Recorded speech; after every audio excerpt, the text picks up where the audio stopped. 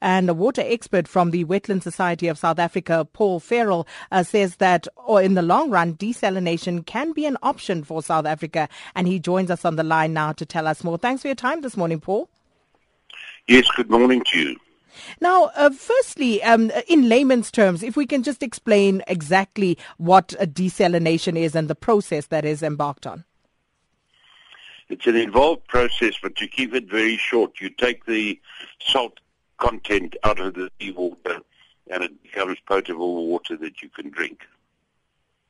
So government is currently saying that they'll be spending about 350 million rand to try and reduce the effects of the drought. They've put forward proposals such as drilling more boreholes, upgrading infrastructure, and also building desalination plants.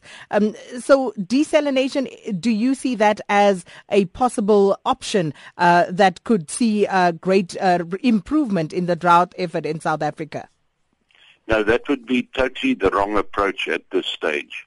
The very first thing that the government must do, which they are totally ignoring and have been for some time, is to stop the massive sewage pollution of all our rivers in the country. There is about 4 billion, B for Bravo, 4 billion liters of sewage going into the rivers throughout the country on an every 24-hour basis.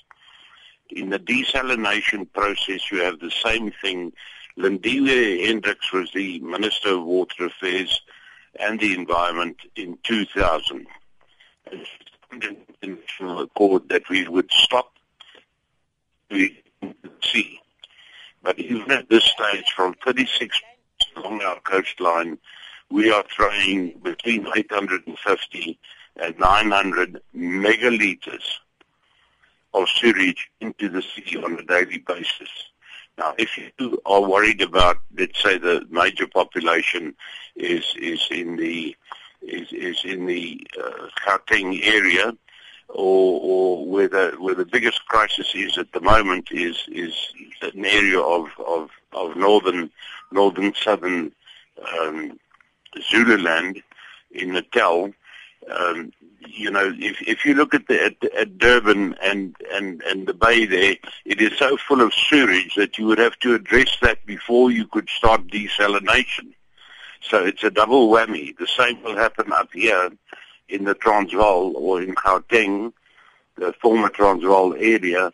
If we have to start addressing acid mine drainage, we will have to solve the sewage problem first. And we have become a reactive nation and not a proactive nation. We saw this coming all along for the last 3 years, clear signs that El Nino was kicking in and that there would be a tremendous lack of rain and therefore a lack of water security.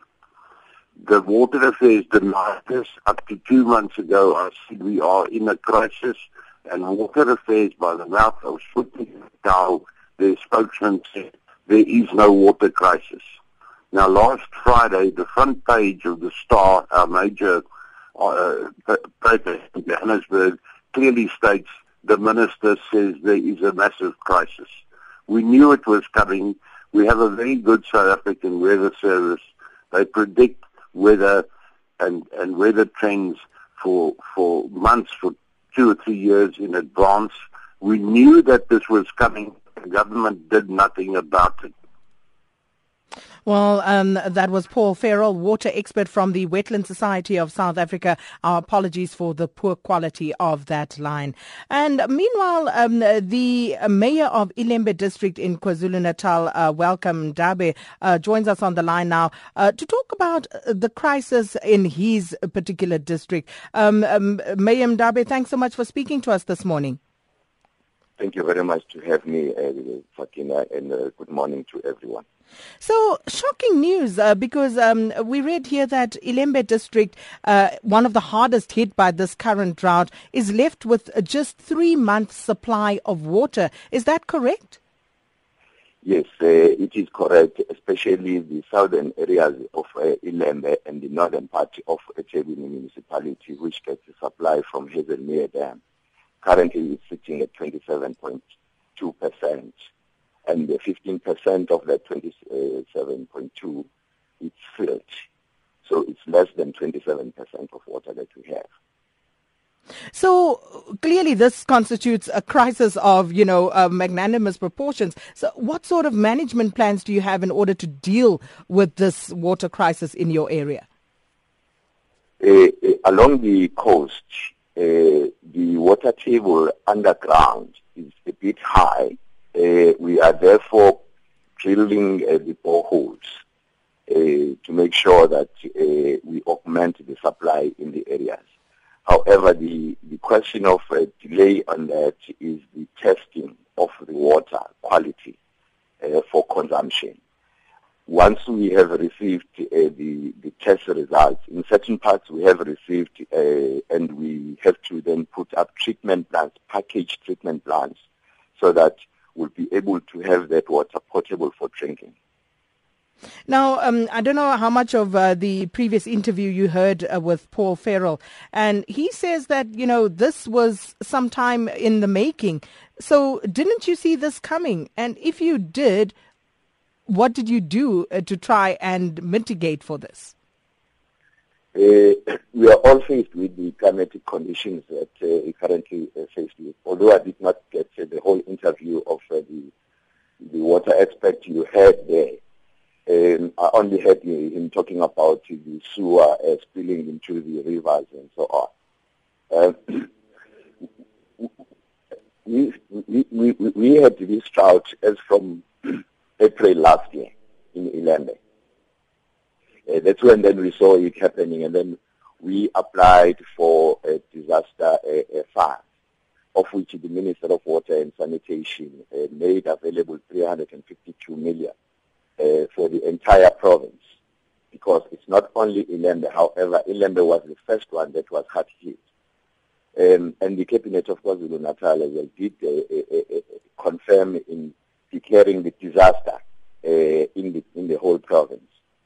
However, therefore, then the minister responded by making available the 352 million in December last year.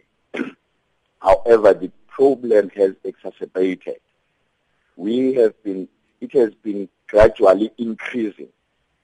It started with the potable water. Now it is affecting even the agricultural sector.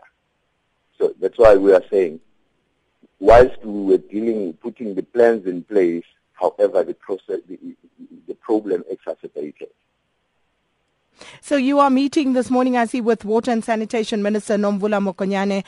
What are you hoping to get out of this meeting? The meeting the minister called is on twofold. One is the rationalization of the water boards in the country. Two, it's about the extent at which the drought has affected these communities and our constituencies. Two is then to present the business plans that each water services authority has developed in mitigating the drought situation and the budget allocation based on that.